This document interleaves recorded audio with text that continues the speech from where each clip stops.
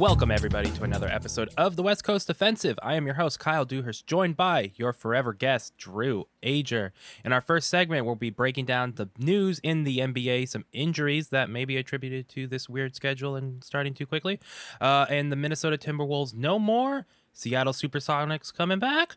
We'll talk about that. Then in our second segment, the NFL, we'll talk about some players and some teams boycotting, quote, skipping out on the voluntary offseason workouts. Washington football team, they got some names out to fans to vote on. We'll talk about that. Alex Smith retires. Julian Edelman retires. Hall of Fame or nah? We'll break those down in that segment. But first, let's take it back to our first segment, the fast break. All right, in our first segment, the NBA fast break. Within the last week, we had some pretty big injuries go down. Luckily, one of them isn't as bad as it seemed. Jamal Murray, though, did go out with torn ACL, and that's out indefinitely, unfortunately. Big loss there. Fantastic player. Also, Donovan Mitchell also got hurt. His ankle, rolled his ankle, looked worse than it was, but apparently it's not going to be as bad. But Drew, there's also a ton of NBA players just injured and out. Missing multiple games. You know, Anthony Davis and LeBron James on the Lakers, they dropped down in the standings now. James Harden is sitting out. We saw Kevin Durant take a knee to the thigh last night, actually, and now is day to day. Drew, there's some speculation that we're seeing a rise in injuries in the NBA because their season started pretty quickly after the bubble also concluded. Drew, do you think like these injuries are attributed to that, or where do you fall on that spectrum there? Yeah, I mean, I don't think it's something that you can just say 100% for sure. I think especially for those bubble teams, especially for teams like the Lakers and the Heat that, played all the way through to the finals, definitely did have some fatigue issues that have cropped up. But a lot of these guys just also have injury histories too. I mean, Kevin Durant is a guy that he has not been fully healthy in 2 years now, right? Anthony Davis has been plagued by injuries throughout his career. Nothing, super major, but a crop of just, minor things that continually affect him. You can definitely point to a guy like LeBron James and say, he's this Iron Man and he's only been hurt really one time in his career. He's also significantly aging, right? Like he's the oldest that he's ever been in his career. So you would expect more things like this to happen. I will definitely say when you see things happen like Jamal Murray's injury, which takes a team that was a real contender, had a legitimate shot to challenge the Lakers for the Western Conference crown, go down and equivocally, end their championship run. Some people think with the addition of Aaron Gordon, and if Michael Porter can step up into their two, they can still be competitive. That's neither here nor there. I think it's difficult to put it on this 100%, but what I would also say is there was no need for the NBA to try to have as long of a season as they did this year. They have 72 games. They could have easily done, 50 games, eliminated back-to-backs across the board. I think you do that and every single game has so much more value, so much more importance. We have players that are sitting out all the time right now. There's a lot of speculation and conspiracy that James Harden is not hurt. He's really hardly ever been hurt in his entire career. So a lot of people think he's just resting right now, which some people think that's what the Lakers are doing too. What a lot of these teams are doing. The Spurs were just fine for resting 3 of their players in a game recently. So I think it's weird that the NBA is saying you can't rest your players. They have to play all the time, no matter what. But we're going to have all these back-to-backs, try to have 72 games in a very short season, even if it means we're going to have all these injuries crop up, right? I think it's a weird line that the NBA is kind of wavering back and forth between.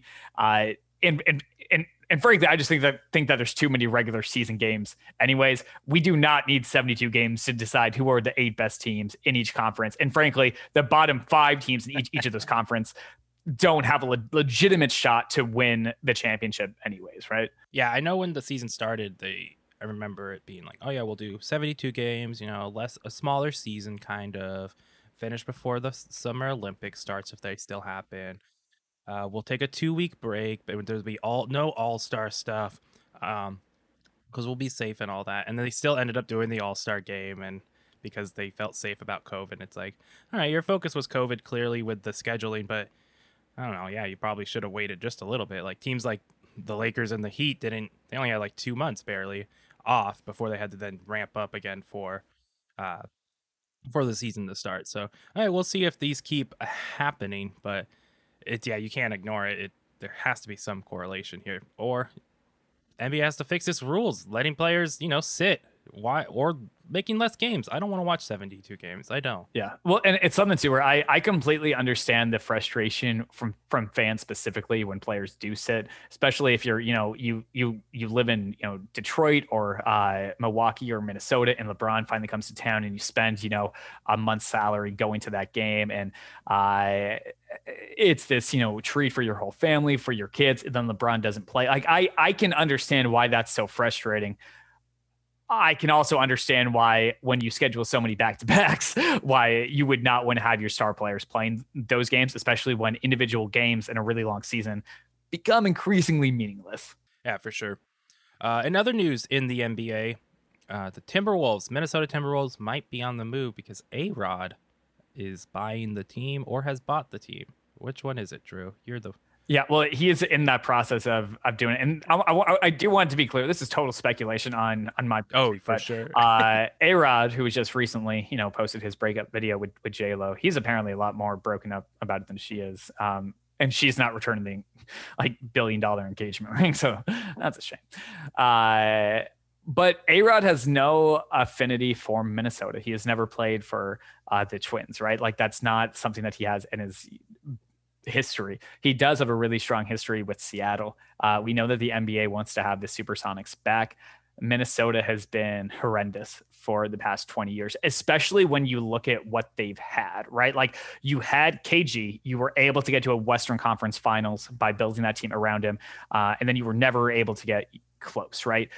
Recently, you've had talent. This is what I think is so frustrating for Timberwolves fans, that in the past 10 years, when NBA GMs would do their surveys of, if I could pick one player to start my team with, generally speaking, the players that you had, with the exception of whether they wanted LeBron or not based on age, you had Anthony Davis, you had Giannis, and you had Karl Anthony Towns. And for a lot of those years before Giannis popped, Karl Anthony Towns was the number one guy that those players wanted to build around. They have players there. They had Andrew Wiggins. They added D'Angelo Russell. They had Jimmy Butler there, right? And that was the one year when they had Butler that they were actually able to make it into the playoffs before exiting very quickly. Minnesota also, by virtue of just where they are geographically, has the toughest travel schedule every single year within the NBA. I don't see why Alex Rodriguez would have bought the Timberwolves to keep them in Minnesota unless he was really just looking for more investments. He is a tremendous entrepreneur and he has his fingers in just about everything. I would not be surprised at all, especially given the history of basketball and moving basketball out of Minnesota to the West Coast specifically, if that's what A-Rod has in other plans there. And looking at this from real quickly from a Minnesota perspective, Minnesota is, football and hockey first. Like, Vikings and the Wild are the two top franchises there. After that, it's definitely the Twins. And even when you look at the NBA and the WNBA there, while the Timberwolves draw more fans, the WNBA team, the Lynx, they actually win championships as opposed to not even making the playoffs. So I think all my friends in Minnesota want the Timberwolves to stay there, if you were to ask them what of the major 4 franchises could leave that would derail my life the least, I think they would absolutely all say the Minnesota Timberwolves. That makes sense. It would be cool to have a team in Seattle, I think, just because of that history there. So we'll see. Sucks for Minnesota if it happens, but it also makes sense. And yeah, if the NBA is wanting to get back into the Seattle market, I think this is a good step towards that direction if A-Rod does go through with this, and if he is interested in moving the team, and the NBA is like, yeah, we want to get back into Seattle. Mm-hmm. It seems like the chips are falling in place for them. All right, looking now at our next segment, the No Huddle, where we break down the biggest NFL news of the week. First off, we have the players of multiple teams voting to skip out on voluntary offseason workouts. Some articles called it a boycott, but it's not that anymore. And maybe at one point it seemed like players were boycotting, but I think it's just teams are okay with it. We saw in the COVID protocols, they weren't allowed to do those off-season workouts. They had to be over Zoom. And I think players liked it. A lot of what players have said is like, hey, we eliminated injuries. We felt better. The level of play was still good, especially if they're going to get OTAs anyways in training camp and preseason games now. Yeah, they'll be ready to go by week 1, but I don't think the level of play at all affected it. But this just makes sense. Let the players choose if they want to go in. I know the Raiders, Giants, Seattle all voted to say, and a couple other teams said, we are not going to do this. And other teams should just follow suit at some point. It's voluntary. They don't have to go. So yeah, and what some of these teams are doing too is just doing, virtual OTAs like they did this past year as well. Like they realize we don't need to all be physically together for this. I don't really care. Like it's one of these things where there are tons of things. You and I have both experienced this, Kyle, in past jobs where your manager or your boss can say that something is voluntary, but you absolutely know that it is not.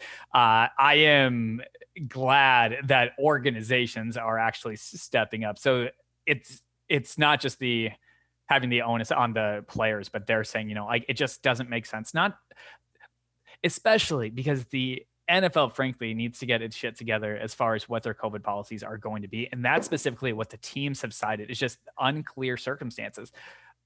The NFL hasn't come out with clear regulations for what their vaccine policies are going to be. They are not at this point requiring all players to be vaccinated. So what does that actually mean going forward in a league that is 75% Black? I don't think you can enforce a policy where everybody gets vaccinated given the history of our country. But what does that mean for player safety? For a lot of these head coaches like Anthony Lynn, well, I guess he's not a head coach anymore, but Andy Reid, players that by virtue of their age and weight or medical histories are at risk, regardless of whether they're vaccinated or not. Right. So I think that's just something to consider going forward with these teams. Yeah. And a sidebar with this, I know for sure Raiders, the Allegiant Stadium has announced that they expect to be at full capacity, as I assume every stadium in the NFL is planning to be at full capacity, I assume. I think that's ultimately the hope, right? By the end of summer, we can get back to that normalcy, at least if you're vaccinated and masked, you can go to a stadium. But that's the plan right now. So it seems... Well, and that's what's going to be interesting going forward too, because so the San Jose Sharks up here, they're allowing people to come into the stadium to a certain degree. You either have to be vaccinated or you need to take a rapid COVID test, or you can show that you took a test within the past day or something, which is always dumb to me because a past day test means absolutely nothing. But I think you can pay $50 and just do the rapid test there. So people still have the opportunity, but I am glad that there's a kind of like a full stop before, entering in.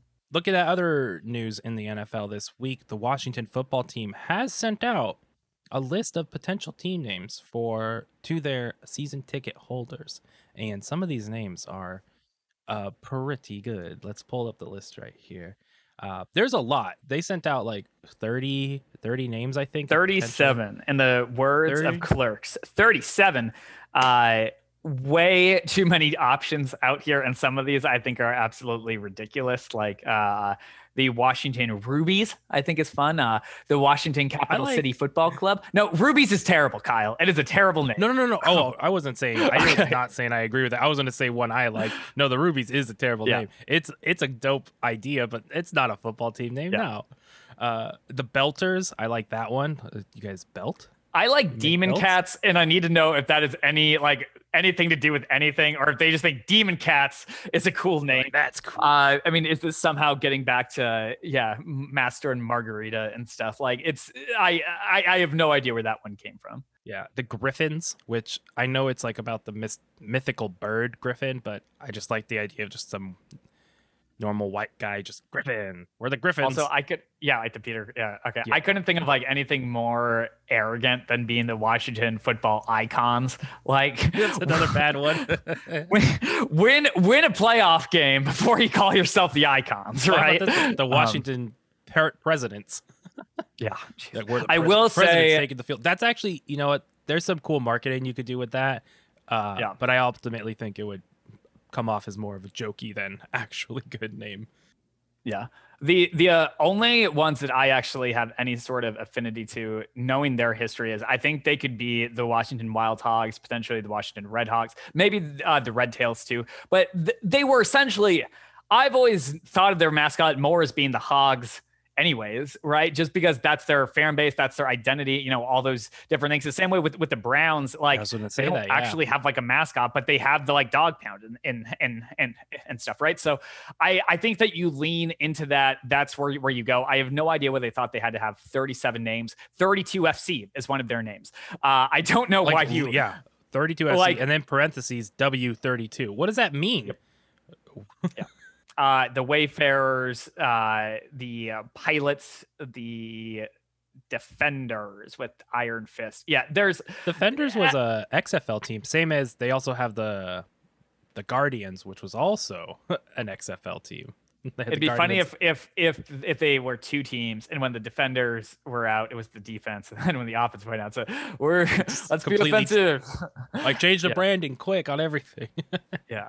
Yeah, it's something where I am glad that they didn't allow for user submission, because that's where you end up with like football McFootball face. But yeah, some of these definitely did not need to be on this list. Yeah, no, honestly, I like football team.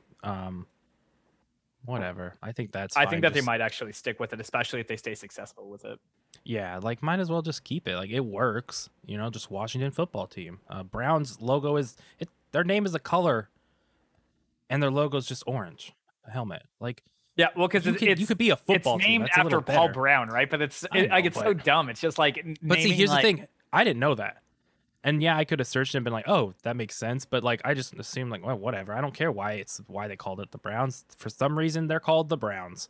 That end of that. So, yeah, this is fun. It'll be interesting to see if they or when they decide on a team. But some of these are not good, but it's cool that they're letting their season ticket holders, I assumingly, vote on it and say what they like more. But we'll keep an eye on that. Speaking of Washington football team, their former quarterback who led them to glory in 5 games, he didn't do much for them, but he returned from injury. Alex Smith. Alex Smith officially retires from the NFL. It's awesome what he did. Coming back from that injury, playing the way he did, even though it wasn't elite, it was still better than Andy Dalton and Haskins. You know, he was still a better quarterback than a lot of NFL quarterbacks that played last year. So that's really cool, especially coming off that injury. Especially that he got to retire instead of just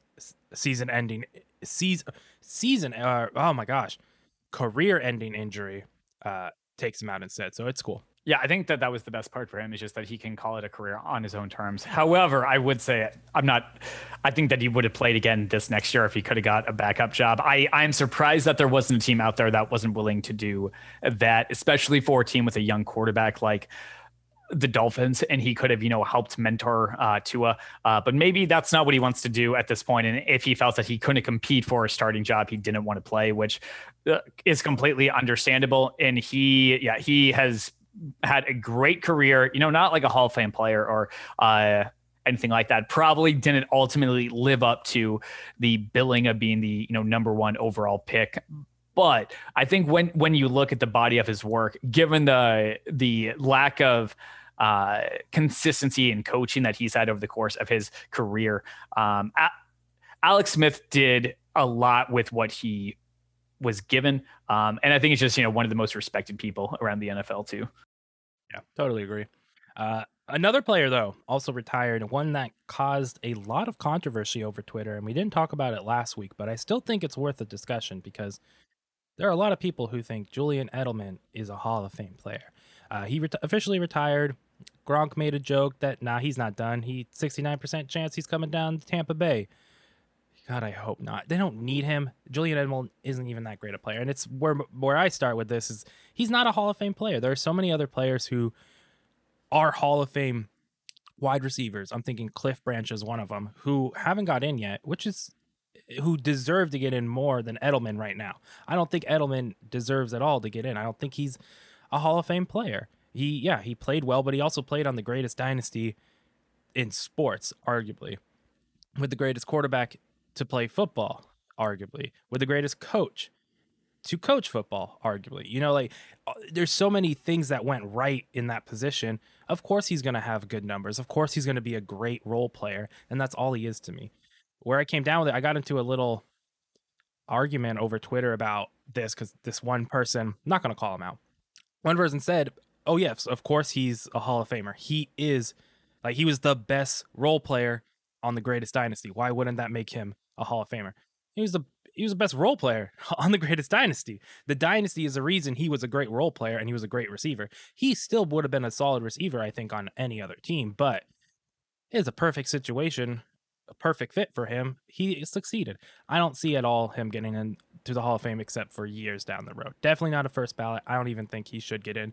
Otherwise, what is the Hall of Fame? You know, we argue this a lot. Yeah, something like Colin Cowherd says, which I think is just ridiculous, is like his case for Eli Manning being in the Hall of Fame was that you couldn't tell the story of the NFL without talking about Eli Manning. Well, I mean, okay, fine. I don't think you can tell the story of the NFL without talking about Ray Rice, right? But that doesn't mean that he should be in the Hall of Fame. Like, I think that's such a narrow-sighted argument and, like, about Terrell somebody. Owens, all that. Like, should they get in? Well, Terrell Owens is in the Hall of Fame, but yeah.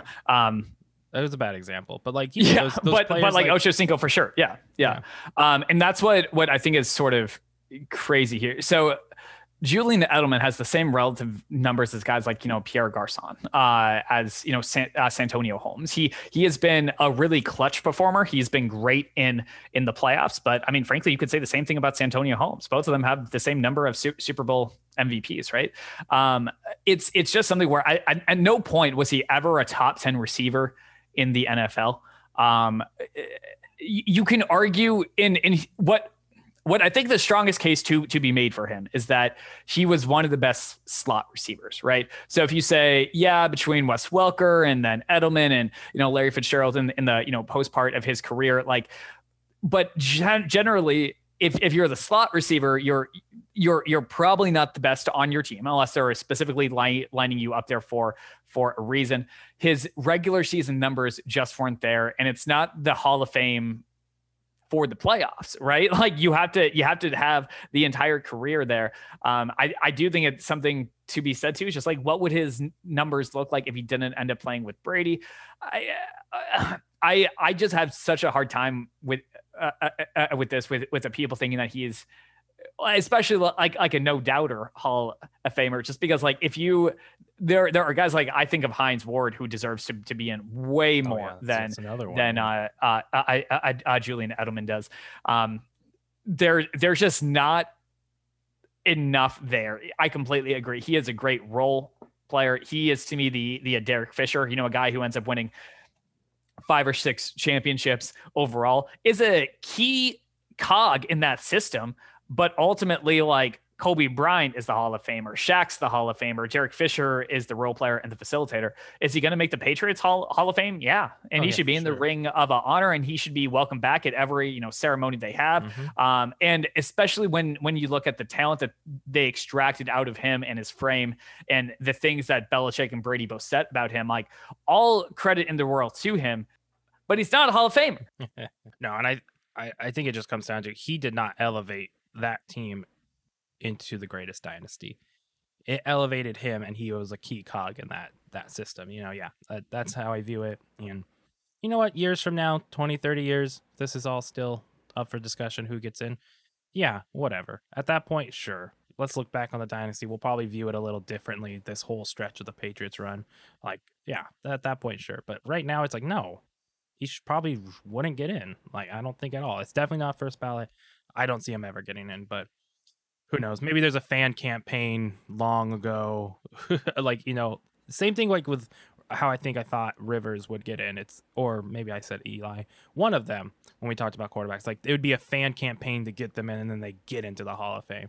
That's how I view this. It's the same idea, but not soon. And that's where, like, I think, like, I do want to be clear too, because especially when, like, I say something about, you know, I call Cowherd. Cowherd has Manning in the Hall of Fame. I don't have Manning in the Hall of Fame. Eli, I don't think Rivers gets into the Hall of Fame either. I think Rivers is like on that cusp. And if I'm not putting those two guys in. I'm definitely not putting Julian Edelman in. So I think part of this is just having a stricter basis for what that means. Colin Cowherd was the only one that I saw national. I'm sure a bunch of other people did say it too, but he was the one that I saw arguing the most for it. And then, he had on like 6 guests and he kept on bringing up that point, and every single guest was like, "You're insane." And I think it was very much a tongue-in-cheek argument because he knows that it's clickbait. Because I think, 80% of fans are rational about this. There's definitely Patriot hate that happens, but I mean, if you do a blind test, you can put Edelman's numbers up to a ton of players that you would never say should be in the Hall of Fame. Even a guy like Deion Branch, another Patriots receiver that was Super Bowl MVP and won multiple Super Bowls with them. Like, Wes Welker was better when he was a Patriot than Julian Edelman was. Like, he wasn't even the best receiver on his own team. So that's the thing. Yeah, you're playing that slot. It's like, yeah, you're valuable, but I mean, the Patriots just knew how to use a receiver in the slot with Welker and then Edelman and then Amendola. They all filled that role at one point or another well. So what's different about Edelman? He could throw the ball every now and then. I mean, that's cool. But that's like where he's cool as a Patriot in the Patriots, stuff. Like, let them honor him. Let them have a game where it's like, all right, we're putting him in our ring. We're retiring a jersey. That all makes sense to me, and I like that for that organization. But in NFL wide, no, not it. Mm-hmm.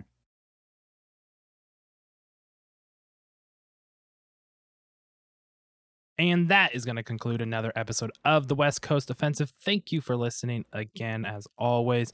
Be sure to follow us on your preferred podcast listening service, such as Spotify, Apple Podcasts, Google Podcasts, and, of course, our host, Anchor.fm. You can also find us on other podcast services by searching up the West Coast Offensive. We are on a whole slew of other podcast services as well. Also, be sure to follow us on our social media platforms such as Facebook, Instagram, Twitter, and our YouTube channel. You can find all of those in the show notes below. And also, just by searching up the West Coast Offensive, finding that bear logo, and click it on and subscribing, following, liking to help get us those clicks. Last but certainly not least, we are on Buy Me a Coffee. Buy Me a Coffee is a great platform that enables you, the audience, to support the creators that you want to support by simply buying them a coffee. You can head over to buymeacoffee.com/the West Coast off. There you can buy us one or more coffees to support us. Again, it all goes back into the show so we can keep pumping out content as we continue to expand ourselves. Final thing, make sure you head over to our YouTube channel as we are reviewing and breaking down the Falcon and the Winter Soldier episodes as they come out. And this Friday, it's the 19th right now, this coming Friday is the finale for the season. So you'll definitely want to make sure to not miss that episode, as I am sure it'll leave massive implications in the MCU going forward. You can also catch our full WandaVision breakdown and the other episodes of the Falcon and Winter Soldier that we broke down as well. And as the new shows and movies come out, we will be covering those as well. But that is enough talking for today. Thank you again for listening. We'll be back next week with an episode again. See you then.